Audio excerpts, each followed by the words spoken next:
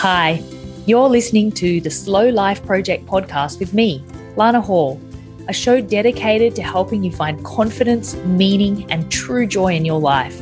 Through my own tips and tricks, as well as interviews with others, you'll learn to slow down, get real, and feel happy. Let's get started. Hello, everyone. This is Lana Hall, author of the Slow Life Project and your host of the Slow Life Project podcast. Welcome, and I'm really glad you're here with me today because today I wanted to talk a little bit about the idea of gratitude and some more interesting ways to use gratitude, because gratitude is a topic from positive psychology.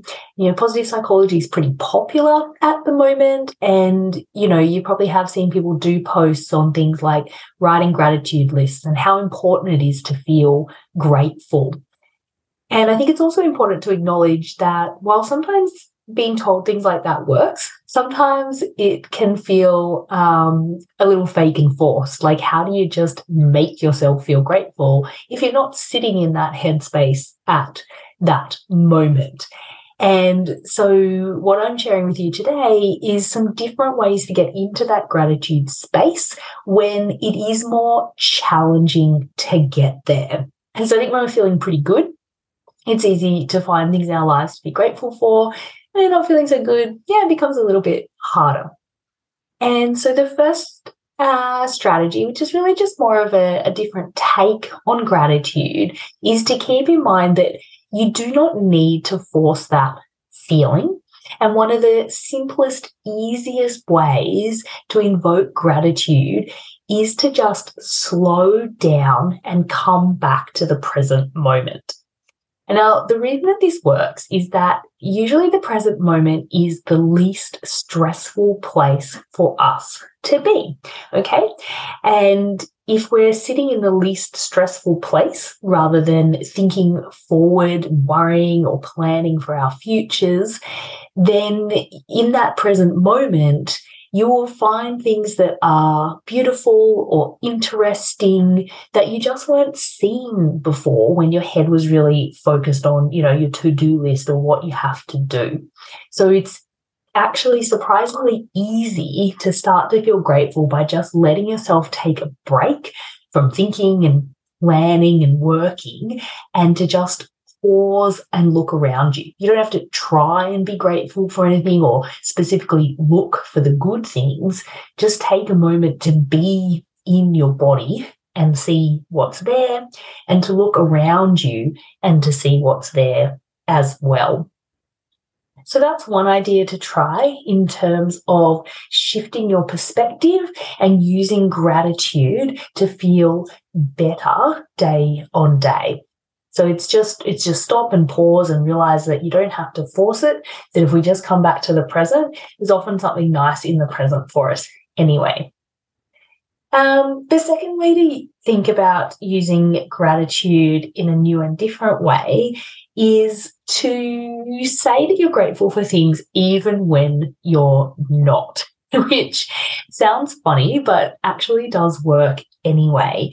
So if you say to yourself something like, I'm really grateful for this rain, when, say you're trudging to the bus under an ineffective umbrella and your feet are getting wet. Are you feeling grateful for the rain then?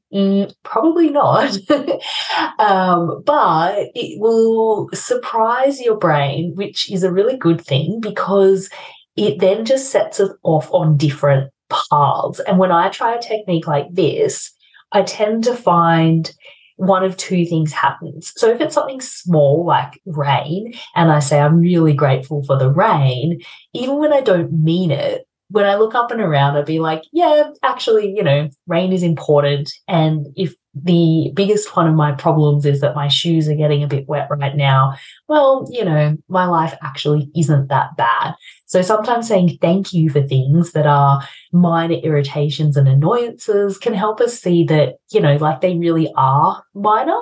And then that can reset your brain to actually enjoy the rain and what's around you. The other thing that can happen when we say we're grateful for something, and this is often for things that are a bit heavier and a bit more meaningful. Say if you had a fight with your partner, I'm grateful that we're not talking to each other at the moment. And again, that probably won't feel very realistic either. But with the bigger things in our lives, those bigger challenges, saying that you're grateful can make you think, well, why would I be grateful about this? Again, we're kind of shocking our brain and making it go, what do you mean? How is this a good thing? And then it will actually start to create some ideas about, well, why might this be a good thing?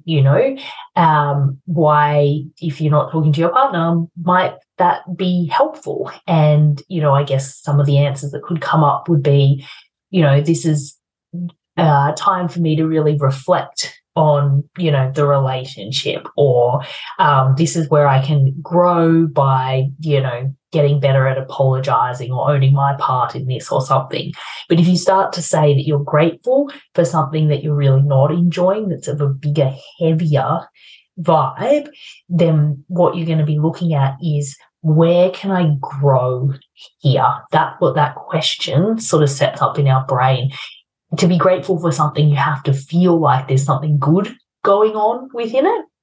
And so by saying that, like I said, we just kind of shock our brain and trick it. And it's like, what? What do you mean? Okay, there must be something good here. What is it? What can I learn?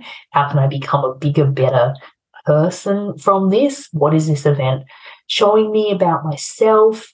It just encourages you to look at the other side of it. So that's a few different ways that you can use gratitude in what I think are like quite non-traditional ways to shift yourself into a space where you do feel more appreciative and better about your life. And like I said, it's something that an idea we've had a bit of exposure to in recent years. And if you personally practice it, you'll know it's pretty easy to do when things are going well, but often is so much harder and not as effective when things aren't going well. So this gives you some new ideas to try to allow you to kind of shift your mindset and use gratitude to help you cope with difficult situations.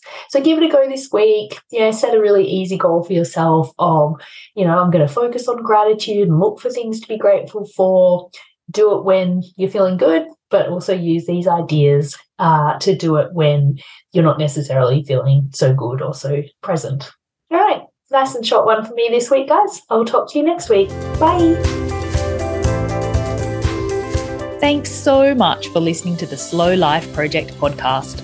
I hope you have a calm, confident, and joyful week. If you'd love more tips or support from me, be sure to subscribe to the podcast or head to my website, theslowlifeproject.com.